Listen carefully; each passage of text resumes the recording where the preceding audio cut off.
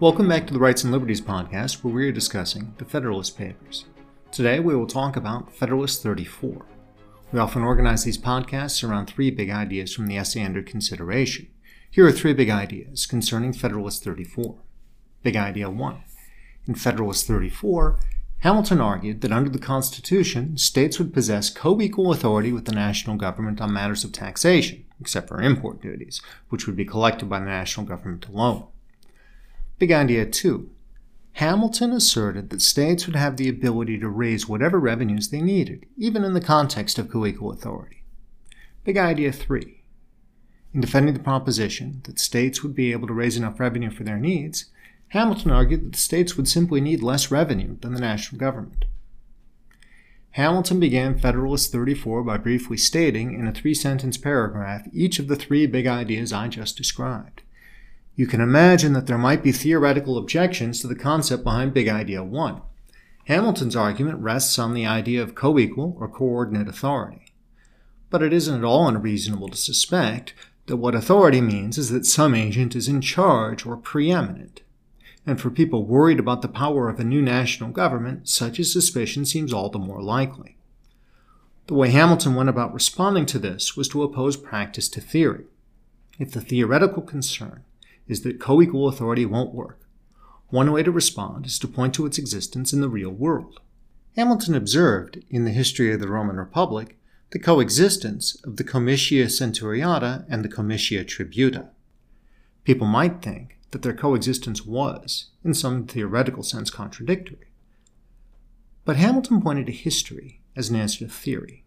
Quote, "The former, in which the people voted by centuries, was so arranged as to give a superiority to the patrician interest.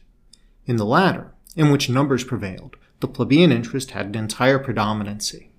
And yet these two legislatures coexisted for ages, and the Roman Republic attained to the utmost height of human greatness." End quote. The stakes of the acceptance of co-equal authority with respect to taxation were recognized, according to Hamilton, in the very construction of the Constitution. Quoting Hamilton on this point, quote, "Any separation of the objects of revenue that could have been fallen upon would have amounted to a sacrifice of the great interests of the Union to the power of the individual states. The Convention thought the concurrent jurisdiction preferable to that subordination, and it is evident that it has at least the merit of reconciling an indefinite constitutional power of taxation in the federal government with an adequate and independent power in the states to provide for their own necessities." End quote. Big Idea 2 is evident in the point just made. Without respect to the power of the national government to tax, the revenue needs of the states, according to Hamilton, would be easily satisfied by their ability to tax. Quoting Hamilton on this, quote, "As this leaves open to the states far the greatest part of the resources of the community, there can be no color for the assertion that they would not possess means as abundant as could be desired for the supply of their own wants, independent of all external control." And part of this would reflect, it appears, changes in the organization of the duties of states in the aftermath of the adoption of the Constitution. Quoting Hamilton here, quote, "In a short course of time, the wants of the states will naturally reduce themselves within a very narrow compass, and in the interim, the United States will, in all probability, find it convenient to abstain wholly from those objects to which the particular states would be inclined to resort." End quote. Turning now to Big Idea 3. In defending the proposition that states would be able to raise enough revenue for their needs, Hamilton argued that the states would simply need less revenue than the national government. Hamilton had, in earlier essays in the Federalist Papers, argued that the power of the national government to raise revenue could not easily be limited, because the challenges the national government would face would be difficult to comprehend in any detail in advance. This point emerged again in Federalist 34, and Hamilton reiterated the point, noting that, quote, "Nothing, therefore, can be more fallacious than to infer, for goodness sakes." I'll try this paragraph again in 5 seconds.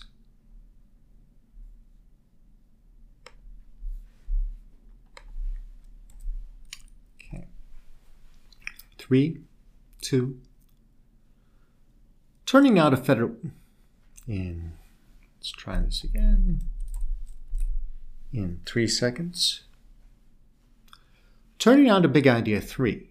In defending the proposition that states would be able to raise enough revenue for their needs, Hamilton argued that the states would simply need less revenue than the national government.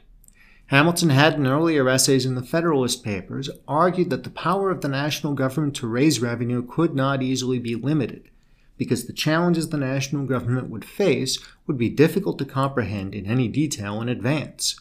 This point emerged again in Federalist 34, and Hamilton reiterated the idea, noting that, quote, "Nothing, therefore, can be more fallacious than to infer the extent of any power proper to be lodged in the national government from an estimate of its immediate necessities.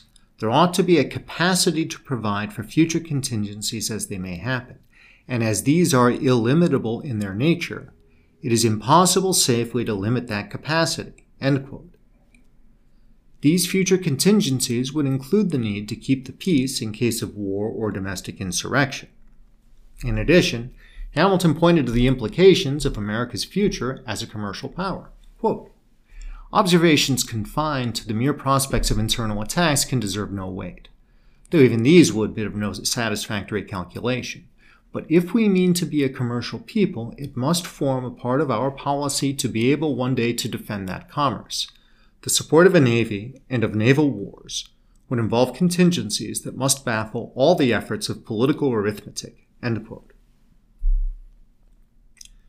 Hamilton noted a significant contrast between spending on the state level and spending by a potential national government. Back to Hamilton once again. Quote, "The expenses arising from those institutions which are relative to the mere domestic police of a state, to the support of its legislative, executive, and judicial departments with their different appendages, and to the encouragement of agriculture and manufactures, which will comprehend almost all the objects of state expenditure, are insignificant in comparison with those which relate to the national defense." End quote. In Britain, Hamilton estimated that matters related to domestic policy were about 1/15 the cost of matters related to foreign policy, war, and expenses incident to these. Hamilton saw this as a reasonable guide to expenses in the USA, estimating that the national government would need 10 to 20 times more revenue than the state governments. We usually conclude these podcasts by examining an idea of continuing interest for politics from the essay under construction. Now, the imbalance between the spending needs of the national government and the spending needs of the state governments was, as Hamilton saw it, primarily due to the responsibility of the national government to engage in defense. Hamilton described war as likely enough to justify ongoing alertness to its hazards. Quote, "A cloud has been for some time hanging over the European world. If it should break forth into a storm, who can ensure us that in its progress a part of its fury would not be spent upon us?" End quote. The potential for war involving the USA was not to be considered, on Hamilton's account, a function of either bellicosity or carelessness alone on the part of the USA. Quoting Hamilton once again, quote, "Let us recollect that peace or war will not always be left to our option, that however moderate and unambitious we may be, we cannot count upon the moderation or hope to extinguish the ambition of others." End quote. Hamilton's views on this were drawn in part from his ideas about human nature and in part from his ideas about the lessons of history.